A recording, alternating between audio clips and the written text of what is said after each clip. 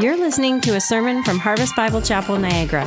We believe in unapologetic preaching, unashamed adoration of Jesus, unceasing prayer, unafraid witness, and uncommon community. If you have yet to do so, we would love to have you join us for worship and God's Word on Sunday mornings. For more information, visit us online at harvestniagara.ca. Thanks for listening. Standing for a word of prayer before we open up God's Word together. God, thank you so much for being a part of everything that's happened here thus far in the past 8 years. Father, we know that we only stand here because of your mercy and your grace upon us.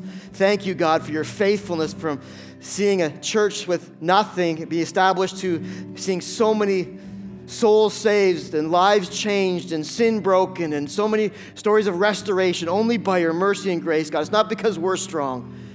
We are weak, Father. In fact, it's because you are strong and you are awesome and you are good and you're continually drawing people to yourself, that Jesus Christ, the name of Jesus Christ, might be magnified throughout the whole earth.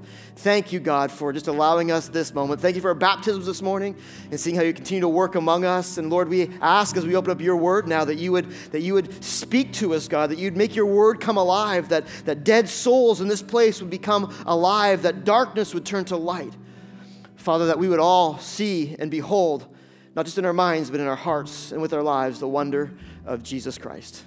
We love you, Lord. We're so grateful you're in our lives. We're so grateful that our church is founded on you and you alone. And so now use this service, God, to magnify your Son in Jesus' name. Amen. Amen. Go ahead and grab a seat this morning. You can turn your Bibles to Mark chapter 2. As you turn there, I just want to add a few comments of my own about the anniversary service. But Mark chapter 2, if you don't have a Bible, please get your hand up and an usher will be happy to give you a copy of God's Word. We want you to know that the things I'm saying today aren't from me. I'm just a guy, and I don't have as much wisdom as you might think I have. I'm just trying to tell you what God's Word says in a way that I pray will impact your lives. So Mark chapter 2 is where we're going to be this morning. And as you get there, again, put your hand up if you don't have a Bible. And if you don't have one at home, please take this home with you. This is our gift to you as a church.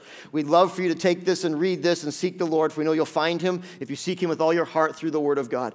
Now, but as you turn this, reminiscing a little bit this week about 8 years, and 8 years ago on October 2nd, 2011, it was much like a day like today.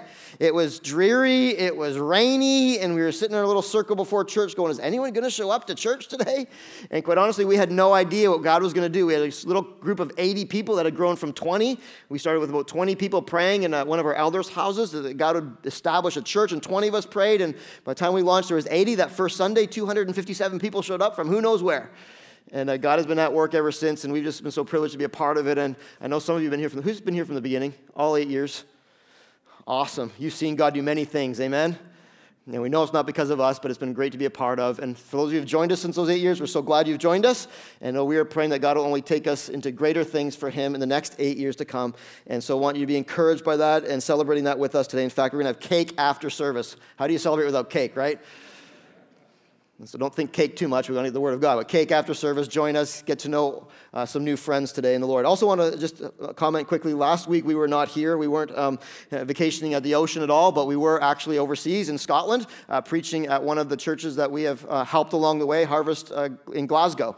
And what an encouragement to be there and see this. Again, they've been going 10 years, this little church in Scotland. The gospel is not really a popular thing, and it's hard. And this little church has grown to about 150, 60 people. And to be in a room, we helped them get into their building last year, send a team over there to help them get established in a building. And just to see the life of God at work, it was just encouraging. And we're going to hopefully have some teams going over to Scotland to partner with them further ways. So if you want to be a part of that, start praying about that. And I just want also to tell you that God is doing things all around the world in ways we wouldn't expect. I tell you this often, I'll tell you again. We are but a crumb of a sliver of the pie of what God is doing in the world. So often churches think, we're the only thing, we're the only thing. We're not the only thing. Can you say with me, we're not the only thing? Aren't you glad we're not?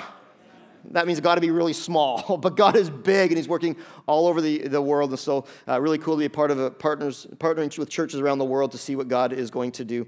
And so I want you to be thinking about praying about missions too. There's lots on the radar as we come to a new season of our church life. All right, now to the text. You ready? Everyone got it? Let's just read it and get right into it. I have entitled this sermon, It's a New Day. It's a new day.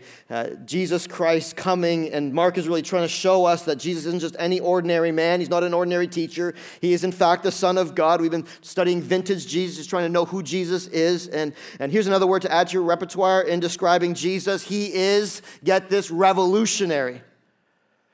He's revolutionary. Jesus, when he came, truly changed and changes everything. He changed the world. He changed the way we relate to God. He changes our lives and the disposition of our hearts. He changes the way we see the world. He changes the way we relate to those around us. And he especially changes the way that we do church and the way we interact with God. He provides hope. He provides new life. And he provides a new way. And here's what we're studying today.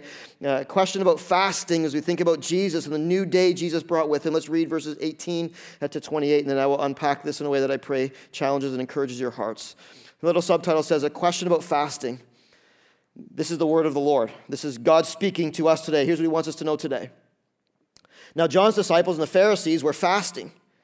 And people came to him and said, why do John's disciples and the disciples of the Pharisees fast, but your disciples do not fast? In other words, what's wrong with your guys, Jesus? And Jesus said to them this, can the wedding guests fast while the bridegroom is with them? As long as they have the bridegroom with them, they cannot fast. The days will come when the bridegroom is taken away from them, and then they will fast in that day. No one sews a piece of unshrunk cloth on an old garment. If he does, the patch tears away from it. The new from the old, and a worse tear is made. And no one puts new wine into old wineskins. If he does, the wine will burst the skins, and the wine is destroyed. And so are the skins. But new wine is for fresh wineskins. Verse 23, on the Sabbath he was going through the grain fields, and as they made their way, his disciples began to pluck heads of grain. And the Pharisees were saying to him, look, why are they doing what is not lawful on the Sabbath? And he said to them, have you never read what David did when he was in need and was hungry, and he and those who were with him? In other words, guys, have you not read your Bibles? How he entered the house of God in the time of Abiathar, the high priest, and ate the bread of the presence, which is not lawful for any but the priest to eat, and also gave it to those who were with him. And he said to them, the Sabbath was made for man, not man for the Sabbath. So the Son of Man is Lord even of the Sabbath. So in our church, here's what we do if you're visiting with us. We just pick a book and we go through it verse by verse. So we can't skip anything. We can't just make it what we want to say. We just want to hear what God has to say. And so we come up to a text that is quite honestly a little difficult to understand sometimes. And it has great implications for us, however. And so I want you to understand this in the best way possible. So I'm going to keep it simple today with my sermon notes. But if you are taking notes, I want you to write this down. When it comes to a new day, Jesus changes all the rules in relating to God. When Jesus came, he changed all the rules in relating to God. Probably like me, you've played games with people before. We know there's rule makers. Halfway through the game, the rules change, right? Like my son, my 15-year-old son, sometimes halfway through the game, the rules change. Like, I didn't know that rule. He's like, yeah, I just made that one up, Dad. And then there's rule breakers, right? You play games with people that break all the rules. They're always cheating. Well, Jesus did neither of them. He didn't make the rules or break the rules. He came and brought us a whole new way of relating to God. He changed the whole game, and he brought with him a whole different reality when it comes to our relationship with God and how we relate to God. And so this is first demonstrated through fasting. Jesus changing all the rules through fasting.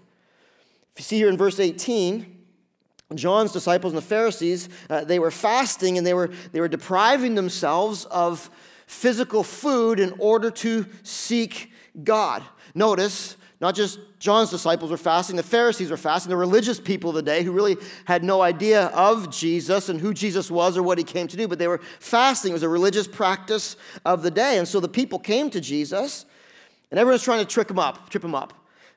Just like today, everyone's trying to find little loopholes in his story to prove that he wasn't the Son of God, that he wasn't the Messiah, because we'll take anything but the Son of God Messiah, right? Because that means that we have to follow under his authority. And so they were trying to trip him up. They're like, hey, Jesus, how come John's disciples are fasting and the Pharisees are fasting, but what's wrong with your dudes? Not quite so spiritual, are they? We have to understand that fasting in the Bible was prescribed by God as a way to come to him only in one instance, though, particularly on the Day of Atonement. So the day when the priests would go in the temple and atone for all the sins of the people, those who needed their sins atoned, which is pretty much all of us, right? Right? Not just you, me too. They would fast and deprive themselves of food to show God how serious they were about the wickedness of their sin and how they needed God to desperately rescue them from their sin. But other than that one day, fasting was not really prescribed in the Bible as a thing that we had to do. It was a voluntary practice. And oftentimes, though, in the Old Testament, we see that people fasted for the mourning the loss of a loved one. They wanted to seek the Lord for healing. There was illness, and so they'd fast and pray for God to speak and to come and do something significant. Bad times they'd fast. They fasted to show their serious pursuit of God. So they deprive themselves of food or any other luxury or enjoyment in order to solely focus on a dedicated pursuit of God for a spiritual purpose. This is the point of fasting. God, I want to be done with everything else. What I need now, most of all and only all, is just you. New Testament, we see fasting again. It's not something prescribed for us that you have to do. And it's interesting that when Jesus talked about fasting in the New Testament, he said it as if he just expected we would do it. When you fast, not if you fast, was the way Jesus talked about fasting. We see Jesus just in the few chapters before this, fasting 40 days. Can you imagine 40 days of fasting? How many of you can last 40 minutes without eating? Jesus, 40 days without fasting, he demonstrated for us what it was to truly seek after God. Aside from the passage that we read in Mark chapter 1, Matthew chapter 6, shows us a little bit about fasting, Acts 9 and 13 and 14. Other than that, there's not too many passages in the New Testament about fasting, but we know that it is very significant for believers. In fact, Acts records believers fasting before they made important decisions. Acts records people fasting as they prayed, as a way to say, God, I'm done with me. I want to get lower. I want you to be greater, to seek the face of God. So the New Testament fasting was an admirable act of spiritual devotion as a matter of Christian freedom, not obligation. It's a freedom thing, so whether picking on Jesus' disciples for not fasting, I'm not sure. But again, trying to trip him up, right? Trying to prove that he wasn't Jesus. And so this is the question posed before Jesus, and we see in health magazines, there's physical benefits of fasting, that weight loss and improving the health and living longer apparently is what fasting does, but the spiritual benefits are what was most highlighted in the Bible. They're the express commitment and dedication and refinement of your own soul to show that you mean serious business with the Lord. And so the Pharisees would fast every Monday and Thursday. So important was fasting that even part of the Jewish literature is just dedicated to fasting. But the problem was that the Pharisees had come to see fasting as something that would make them more spiritual in everybody else's eyes. So if I fast, God then has to respond, or everybody else is going to think that I am way up here when they're way down here. They got it all flipped around. And fasting means nothing to God if it's just a ritual and a mark of spiritual piety instead of humility. And so John's disciples are fasting. We're not sure what they're fasting about, probably because John was in jail. They're probably asking God, please don't let him be beheaded, as is going to happen in the next few chapters. Maybe they're longing for the Messiah because John is preaching the Messiah, and they're like, yes, God, we want the Messiah so bad. Please come. Pharisees are probably fasting, like I said, so that everyone's like, ooh, look at the Pharisees. They're so religious. They're so spiritual. Bottom line, everybody was doing it. But who? Jesus. But he's the most religious. He's the most spiritual. What's wrong with him? In fact, there was nothing wrong with him. Look what Jesus says next. He's trying to bring this to a wedding analogy to show who he truly is. And Jesus said to them, I love how he answers questions. He answers questions with a question to really honestly make them really think, and sometimes make them really look silly for their question. Here's his response. Why are your people not spiritual? Can the wedding guests fast while the bridegroom is with them? As long as they have the bridegroom with them, they cannot fast. When the bridegroom goes, then they're going to fast again. But what this statement is, he's equating himself with the bridegroom. Like, I am the bridegroom. And in the olden days, the weddings would be not just like a ceremony and a big meal after. They'd celebrate for a whole week. And when the bridegroom would come, that would not be a time to choose to do a fast. It's like Christmas or Thanksgiving. Who wants to fast at Christmas or Thanksgiving? Yeah, nobody's hand is up, right? One person, but he's mistaken. Try that for an hour and a half at Christmas dinner. And Jesus is saying the bridegroom is here. The celebration is coming. Old Testament, he was the bridegroom for his people. New Testament, he is the bridegroom for his church. He's basically saying, like, I am God. I am the Son of God. And now that I am physically present, the time that he's physically present, there's no time for mourning. There's no time for the serious business of the religious ritual. There's now time just to simply rejoice in the presence of Jesus Christ. The fasting stuff will come again, but now, right now, it's just rejoicing in me. See, the former times allowed for fasting, but such fasting when Jesus was present on earth was unsuitable and unseemly. It was a time to be merry. It was a time to dance. It was a time to feast. Jewish people were not quite on that same page. They were so serious about their faith. They're so ritualistic. And Jesus said, throw all that stuff away. Now's the time to feast. Now's the time to rejoice and even dance at the presence of the Son of God. The pastor is simply suggesting this, that the way to God is not through religious practices, but through joyful association with Jesus. And yeah, fasting is still for us because it's after Jesus is gone, but the point is this, that it's not through religious practices, but through joyful association with Jesus. It's a brand new day. It's a brand new day. How do we know it's a brand new day? Because he gives two illustrations here right from the text. I love how the text sometimes gives us illustrations, so I don't have to come up with them. See what it says? They're going to fast in that day, but no one sews a piece of unshrunk cloth on an old garment. If he does, the patch tears away from it, and the new from the old, and a worse tear is made. I don't think we really patch things anymore. We in our house, we throw them out when they get holes in them. But the custom before was to patch them up. And so your pair of kids' jeans goes through the wash and the dryer. Many times it shrinks. You put a new patch on that hole in the old jeans. You put that in the dryer. Guess what? That patch is going to shrink. It's going to make the hole bigger. And he's like, that's what's going to happen if you try to put all the rituals in the same place with Jesus. He uses another illustration, the wineskins, saying the same thing in a different way. And no one puts new wine in old wineskin. This is goat skin they had. And when you put new wine in old wineskin, what would happen is the new wine would produce gases and cause the wineskin to expand, and old ones would crack. New ones, though, could expand with the gases, and they wouldn't crack, they wouldn't break. And so Jesus is saying the same thing.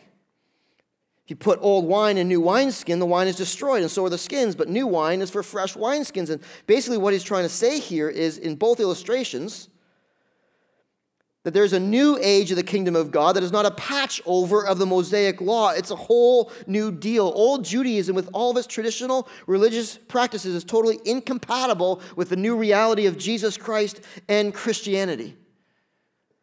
Interesting, isn't it? He's not saying that the old is all wrong or evil, but the time has passed now. And in the coming inaugurated kingdom of God, this has resulted in a brand new day. And now the full reality of one's expression of faith is only through Jesus Christ. Amen? In essence, what he's saying is out with the old, in with the new. It's a feasting time, not a fasting time. It's a celebration time, not a cerebral time. Jesus brought with him a whole new way of relating to God. Old Testament, New Testament. Old, we don't throw it away, right? We see through the old how we can clearly see who God is. We see who we are. We see how God interacts with people throughout all of history. God is the same yesterday, today, and... So don't toss the Old Testament. There's so many good things in there, but why don't we live out the Old Testament in the same way they did in Jesus' day? Because Jesus came to bring in something brand new. It's a new testament. It's a new covenant with his people. Old Testament, Old Covenant, New Testament, New Covenant, and he's freeing us from all the old legalistic ways of relating to God, and he's bringing to us a vibrant, vital relationship with Jesus Christ in its place. Traditions aren't bad. They're not wrong, but if you lose an awe of God and a love for God and you start doing all these things to think that you're right with God, you miss the whole point. God's like saying, that's not the point of this whole thing, relationship with God. It's through Jesus Christ, a living, vital, alive relationship with Jesus Christ that now brings you into the presence of God. It's not ritualistic. It's not dry. It's not go through the motions religion like all the other religions on the earth. This is a living, active, joyful celebration of Jesus in his presence. Really, this section's pointing out to us right away here is When Jesus came, you know what he wanted to emphasize? Relationship over ritual. You with me? You got all quiet all of a sudden. Relationship over ritual or even tradition.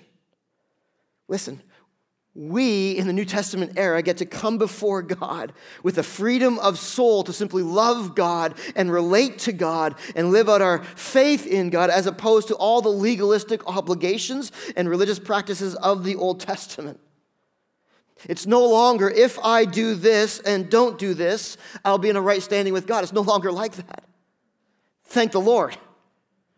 Because you and I can't live up to all the Old Testament prescriptions of what it is to be a Christian. I can't do it. Can you? Thank the Lord. It's no longer, if I'm really going to be spiritual, then I have to fill in your blank. It's got to stop here because so many get caught up here. So many people get caught up here in their expressions of faith. How many times have I heard as a pastor, but my traditions say, and if you don't do it this way, then it's not right before God. I'm like, really? Show me in the Bible. We now come to God. Of course, we don't throw out all the traditions, right? Baptism and communion and some of those things that God has given us. We keep some of the old is in the new. The new contract has kept some of the old, so we keep that stuff and we live by that stuff, but not out of trying to earn favor with God. Who can earn favor with God? We can't. We're sinners, all of us. Broken. Messed up on your best day. You make how many different choices that are wrong? I make countless. But it's no longer I have to, I must. It's now I'm coming to Jesus because he has done it all already for us on the cross. Now I come to Jesus and say, Jesus, I can't be the perfect person. He looks at you and says, I know. That's why I died in your place. That's why I took the nails. I took the punishment you deserved. I lived the life you couldn't live and took the punishment you deserved. You don't have to, just come to me and I will cover over all your sin. I will make you right before God. You can't do it. I will do it. Awesome. A little bit awesome? Phenomenal. This is really the gospel of what Jesus is pointing out. It's a gospel. Again, traditions aren't bad, but if we don't find them specifically in Scripture, we can't be passing them off or forcing them on anybody else. Your relationship with God flows from a heart that loves God, not outward actions that mean nothing. If we just go through the motions, we're like the Pharisees, just trying to be good religious people. It means nothing before God. We have to go through the Tim Hortons drive-thru for our kids, and one of the things I always ask when we get Timbits is, please no powdered Timbits. For obvious reasons. One, they're gross. Leave your mouth pasty. For two, there's powder everywhere. Unfortunately, one or two times we've gone, they've actually slipped a few powdered donuts in there, so in order to keep the kids from making a mess of the car, I'll take the powdered donuts and pop them in. Got my coffee there ready to wash it down, and the only good thing about powdered donuts is a little bit of jam in the middle, right? Reality is I've had on one occasion I got a powdered donut, and I was like, I'll take the powdered one. And threw it in. There was even no jam in the middle. What a waste is that? No substance. Nothing good. It's the same if we try to adorn ourselves on the outside with all these religious rituals and try to make everyone look how powdery we are spiritually, and there's no jam on the inside. It's the jam on the inside that makes the powdered donuts. It's a life in Christ on the inside that makes our spirituality truly alive. Everything else is disgusting. It's gross, and let me be honest with you, sometimes religion can even stop us from seeing all of Jesus. The prayers we recite, the customs we reenact, the creeds we chant, the songs we sing, the rules we come up with in regards to alcohol and cards and reading routines and leisure time and pastime preferences. Sometimes even our rituals take us from the full reality of the new thing. Get this, the new thing that Jesus came to do.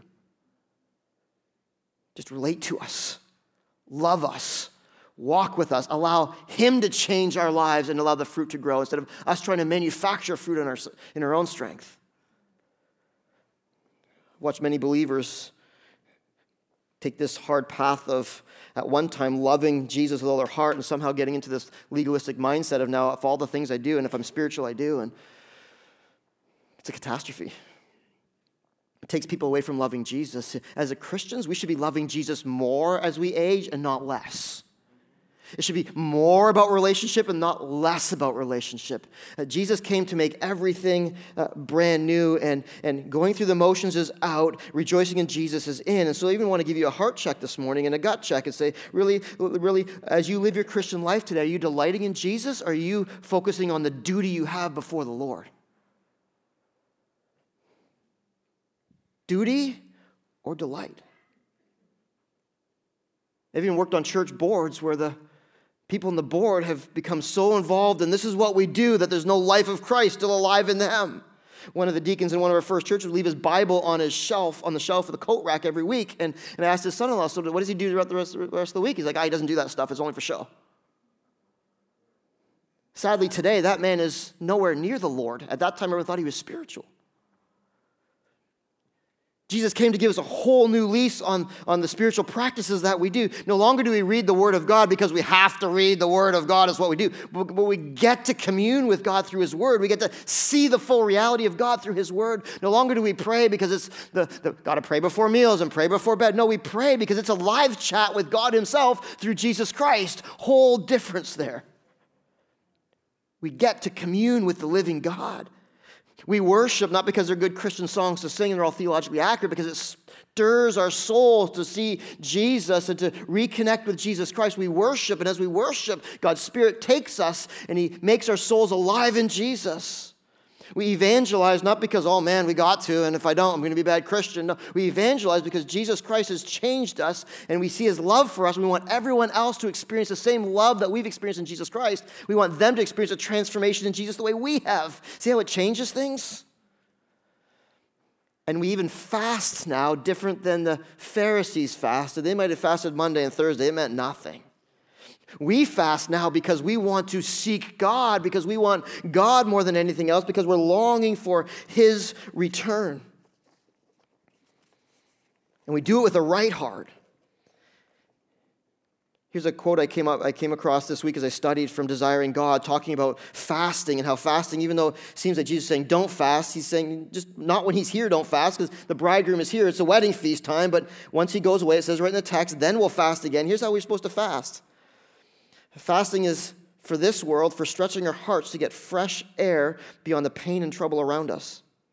It is for the battle against the sin, and weakness completely inside of us. We express our discontent with our sinful selves. I don't know about you, but I am so discontent with my sinful self, I make myself sick some days. And longing for more of Christ in us to change us. When Jesus returns, fasting will be done with. It's a temporary measure for this life and age to enrich our joy in Jesus and prepare our hearts for what's next, for seeing Him face to face. When He returns, He will not call us to fast, but He's going to throw a feast. Then all holy abstinence will have served its glorious purpose and be seen by all for the stunning gift it was. Until then, we will fast.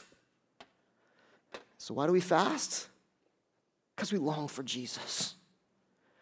Because we want more of Him in my life. We want more fruitfulness. We want more sin broken.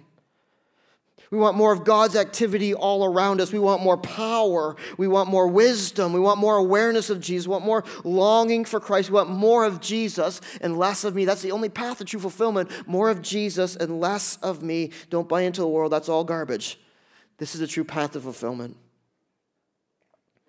We want to show Christ, and we want to show ourselves that we really mean serious business with God from the heart. So where do you start with fasting? Start small. I know some of you have never done a fast before. Start small. Think of something. Maybe you can't food because you're diabetic. Think of something you need to go without. How about your cell phone or the internet? But not just for the sake of going without, but for the sake of seeking God. Even if you do a fast, your fast isn't just so you can watch hockey highlights instead of eating. It's to then seek God in that time. Set some goals, set some agendas, and take time out to truly seek God. If you've never done this before, it's truly a revolutionary experience. Fasting, but not let anyone else know about it, because Jesus is clear about that too. If you do it like that, then the Pharisees know, I'm fasting today. Good for you. You lost your reward. But you fast to seek God. When's the last time you took time out of all the things you have going on just to seek God because you want more of God. Because you want to show God how serious your heart is about him. Because you need answers that no one can give you. Because you need God to do something in your life that only he can do. I want to warn you as you hopefully endeavor to fast sometime in the future. And again, Jesus never said, if you fast, he said, when you fast. To not expect always God's going to do exactly what you expect him to do. God's not one of those guys that go, well, I'm going to fast, and you have to answer my prayer in exactly the way I want it answered. And if I fast for a day, then you're going to give me all the answers, all the questions I have, and then we'll all be good. That's not how God works. In fact, most of the times I fast, guess what? I've gotten almost zero answers to the questions I've asked. And the reasons I fasted, you know what God's done in my life? He's shown me all the things that I still need to grow in. He's shown me what he wants to do in me more than through me. He's drawn me closer to himself. He's shown me a greater picture of who he is, which is far greater than all the answers of the questions that I had when I went into the fast. Jesus came to change all the rules. Let me ask you one more time before we move on. Are you in relationship or are you living ritual? If it's ritual, it's boring, it's stale, it's old, you're getting grumpy, you're getting angry, you're realizing you can't do it, there's no life to your faith, and you're like, what's wrong with God? There's nothing wrong with God. He beckons you to a relationship with him. He beckons you to come through Jesus Christ. Maybe you're here today and you've never accepted Jesus Christ. How do I relate to God? I don't know. All this religious stuff seems all over the place. Here's how you come to Jesus Christ. God, I'm a sinner. There's this gap between me and yourself and I. I can't cross that gap. I have to be perfect to get to heaven. I can't do it. I'm going to come to Jesus and trust that he's done it all. I'm going to lay myself at Jesus' feet and say, Jesus, here I am. You've given yourself for me. I now will give myself to you for the rest of my days. Just make my soul alive. And he will answer that prayer in a real way, in a meaningful heart, with a meaningful heart. Fasting is the number one way Jesus shows in this text, how he changes everything. Here's the second way, as expressed through the Sabbath. Jesus changes all the rules as expressed through the Sabbath, verses 23 to 28. Sometime later, as Jesus was walking with his disciples, this whole fasting thing happened. Sometime later, the disciples were walking through a grain field. They were going to where they're going next. They're plucking some heads of grain to eat. And the Pharisees were always behind him, always looking to trip him up, always trying to find a way to, again, accuse him and brush off this Jesus stuff. They didn't want this Jesus stuff. They said to him, look, like the little Tattletale class, right? Look what he's doing. Why are they doing what's not lawful on the Sabbath? Interesting to note, verse 24, the Pharisees, that word Pharisee tells you a lot about the people. They were the people who thought they were super high and mighty and religious.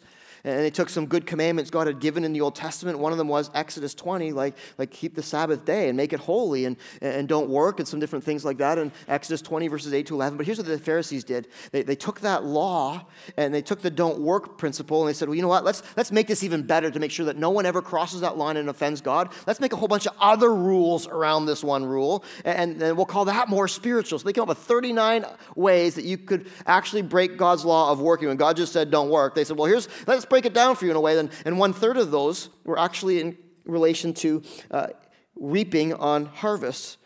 And so on Sunday, they weren't allowed to do that, but that's not exactly what God said. Although the Sabbath is one of the most distinctive elements of the Jews that set them apart for God as legislated in Scripture, clearly Jesus had something different in mind when he came that wasn't going to be so fit into a little mold. Clearly in the Old Testament, Sunday was a no-fly zone day in many ways. No work, no rest. And so all these laws they put around. So some of these laws that the Pharisees put around were things like this. Like, okay, you're not supposed to work on the Sabbath, so we're going to say that you can't take more than 1,999 steps on the Sabbath. No one in the Scriptures does say that. And if you do, the Sabbath police are going to be at your door at the 2,000th step. Well, who's counting? Somebody. Imagine how stressful that would be. Like, 998. Oh, man, how's this there? I need to get there. 999. Oh, wow. In fact, the Old Testament said that they could take grain on the Sabbath. It was lawful on the Sabbath to take grain. It says that in Deuteronomy 23:25, picking a little grain by hand from a neighbor's field is legal, but they made this illegal. It's like the Pharisees put all these little laws around it. It's like if your mom would have come in and said, hey, while I'm gone, please don't sit on this chair, my favorite chair. So then your big brother comes in and says, hey, mom said don't sit on the chair, but now I'm going to take it a little further. Don't even look at the chair. In fact, why don't we don't even be in the same room as the chair? You know, had older brothers that would do that. Meanies. Better yet, let's stay out of the house. We're only going to come in the house, so there's no chance of you sitting on the chair. How ridiculous is that? That's what the Pharisees were doing with the law. Jesus looks at them and he's like, seriously? Verse 25. I love how Jesus doesn't back down. Hey, he's not like, all right, sorry guys. Have you never read what David did? Don't you study the Bible? He's referring to the passage in 1 Samuel 21, 1-6, where David and all his little henchmen were running for their lives, and they were starving. And back in that day, they would take 12 loaves of bread. The priests would consecrate the 12 loaves of bread. They would sit in the temple for 6 days to signify that God's presence and God's provision were upon the people. At the end of that 6 days, the priests would eat the bread.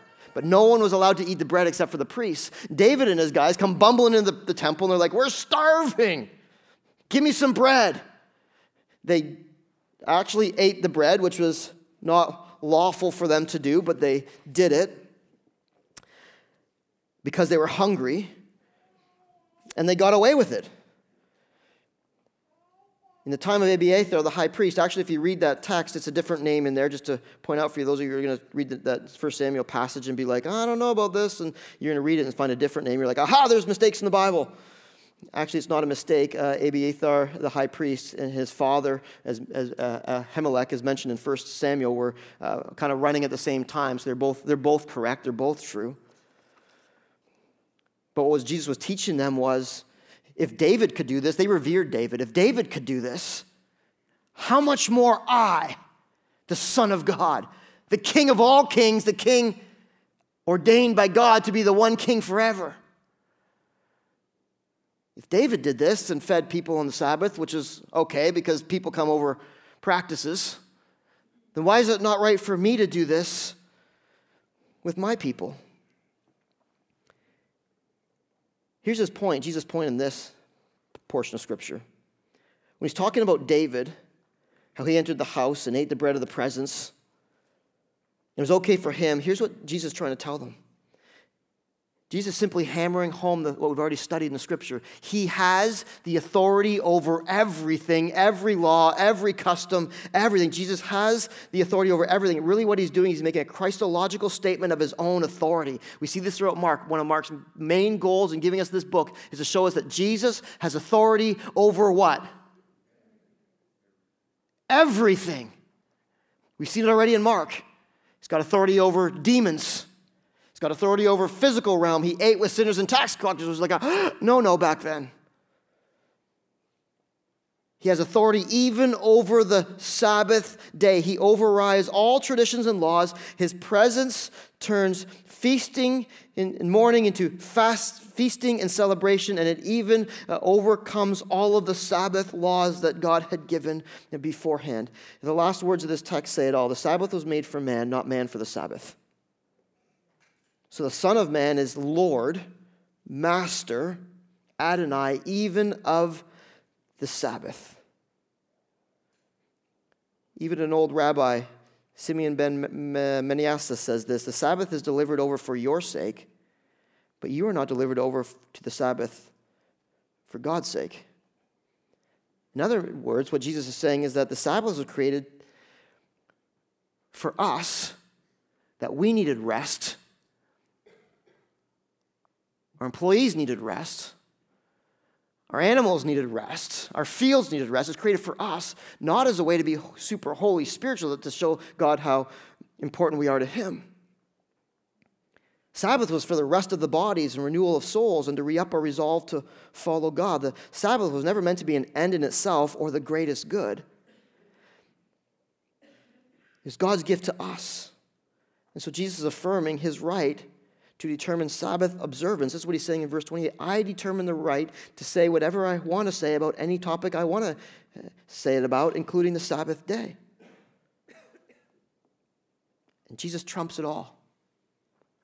So where does this leave us? Here's some personal application points from this section.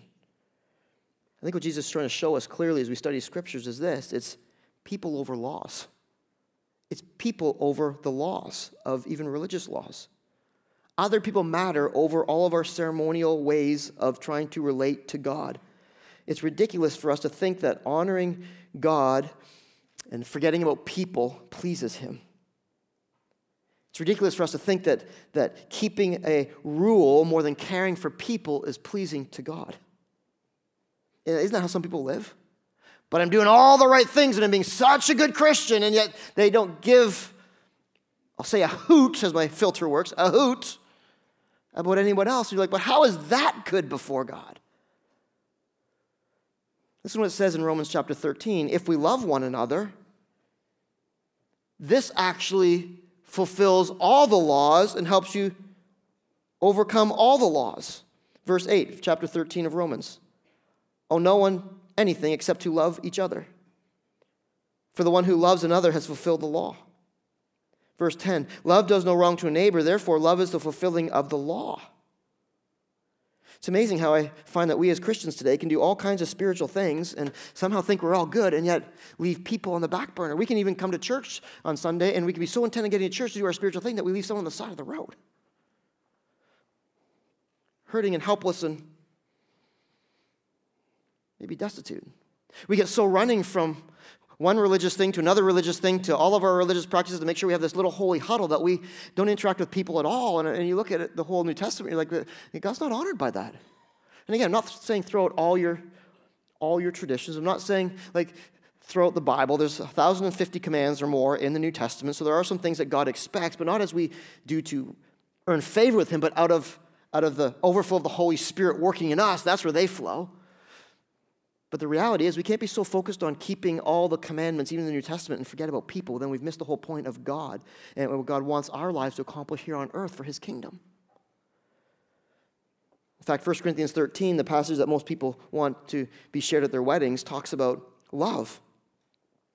And it says that we can speak in tongues, which is like a pretty spiritual thing. We can have prophetic power. We can have faith. We can have benevolence towards others. But if we don't have love, all we are is a resounding gong or a clanging cymbal. In other words, when we pray, all Jesus hears is la, la, la, la, la, la, la, la, la. When we sing, it's just like a junior high garage band. It's just like a clang, clang, clang. You ever heard one of those? They're not good.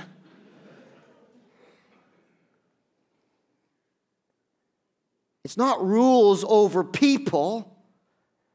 As we love God, we aim to keep his laws, but we put people as a priority in our lives. Here's the next thing we want to learn, and it's Jesus over the Sabbath.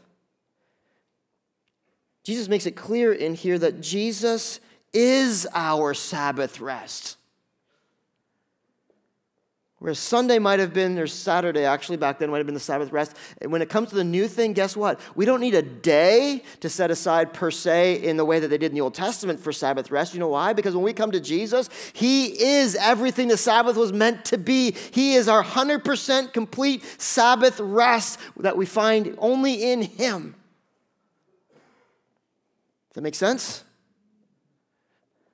Take this day off and be devoted, and you'll find rest and renewal and refocus. When we come to Jesus, it's like a continual rest and refocus and renewal because we have Jesus. We have the Holy Spirit within us to grow us and strengthen us and do all the things that God wants to do in us and through us. In fact, it says in Colossians 2, for those of you who might struggle with this line of teaching, it says this, therefore, in verse 16, let no one pass judgment on you in questions of food and drink, what you eat or what you don't drink, what you eat or what you don't eat, or with regard to a festival, or a new moon, or a Sabbath.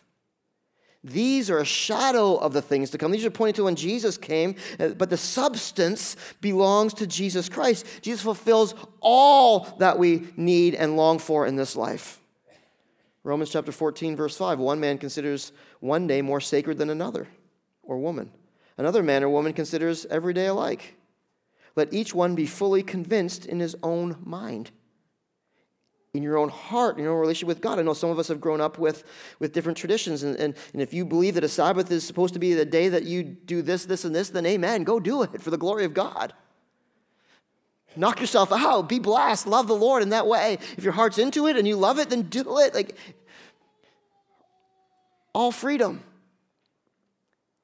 If you weren't raised that way and you're trying to figure it all out, there's no moral obligations that you... All these things that we make up, right? Like you can't eat out and you can't do these things. Like it doesn't say that in the Scripture. I just read for you some passages. But don't start thinking that everyone has to do it like you or think like you, or else they're not Christian or they're not spiritual. That's just, our spirituality comes from what? Jesus. Who he is, first and foremost, and out of who he is, then flows what we do. In fact, this whole debate about the Sabbath that comes up in churches a lot, it's interesting to note that Sabbath keeping was not one of the commands the apostles felt necessary to force on any Gentile believers in Acts 15. Acts 15, they're like, well, what are we going to do with these Gentiles? They're coming to faith, and they have to adopt our customs or not. Well, this is one of the things they're like, oh, they didn't even put it in there for some reason. What do you think that reason is? It's not that important to God, maybe. Here's the bottom line. For Christians, Sabbath keeping is a matter of spiritual freedom, not a command from God. Interesting to note that we sometimes think we shouldn't work on the Sabbath. You know what I'm doing right now? You get it, right? Started at 6 a.m.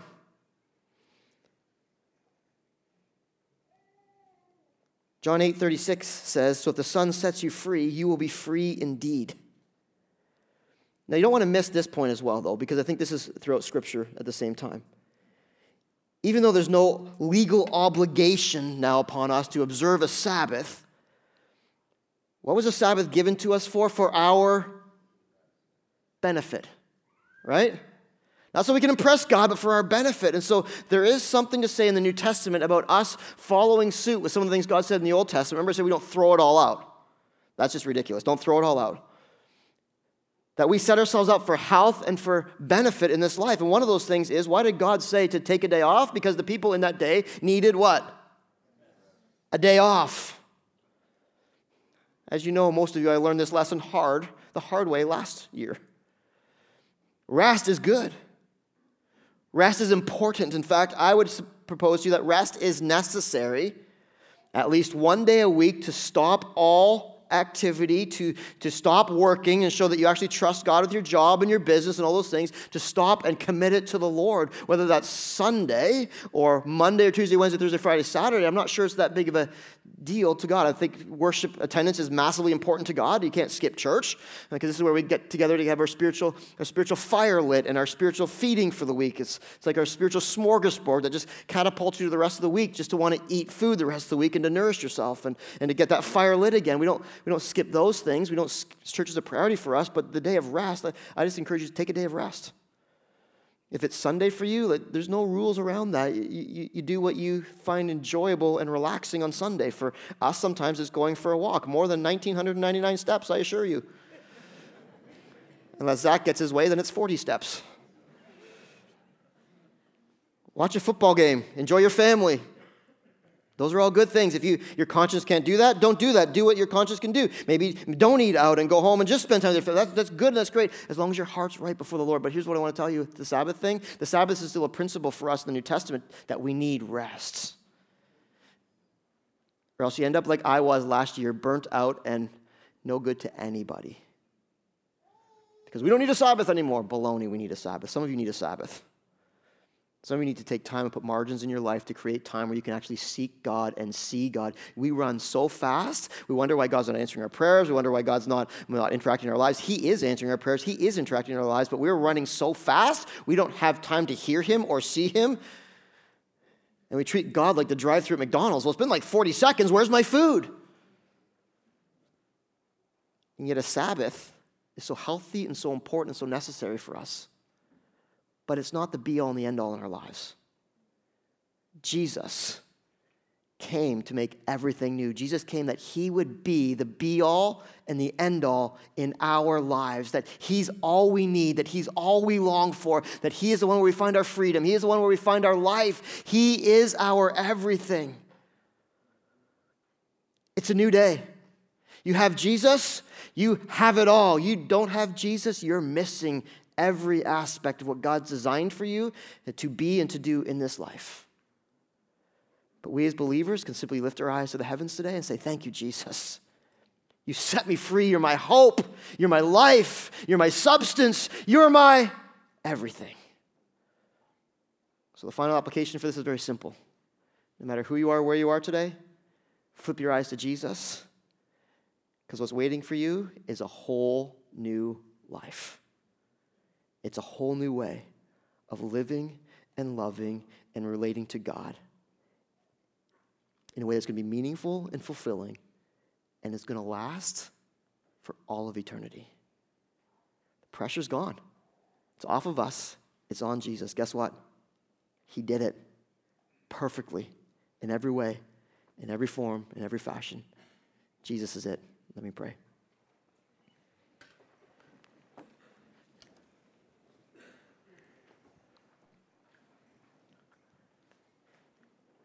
God, your word's awesome.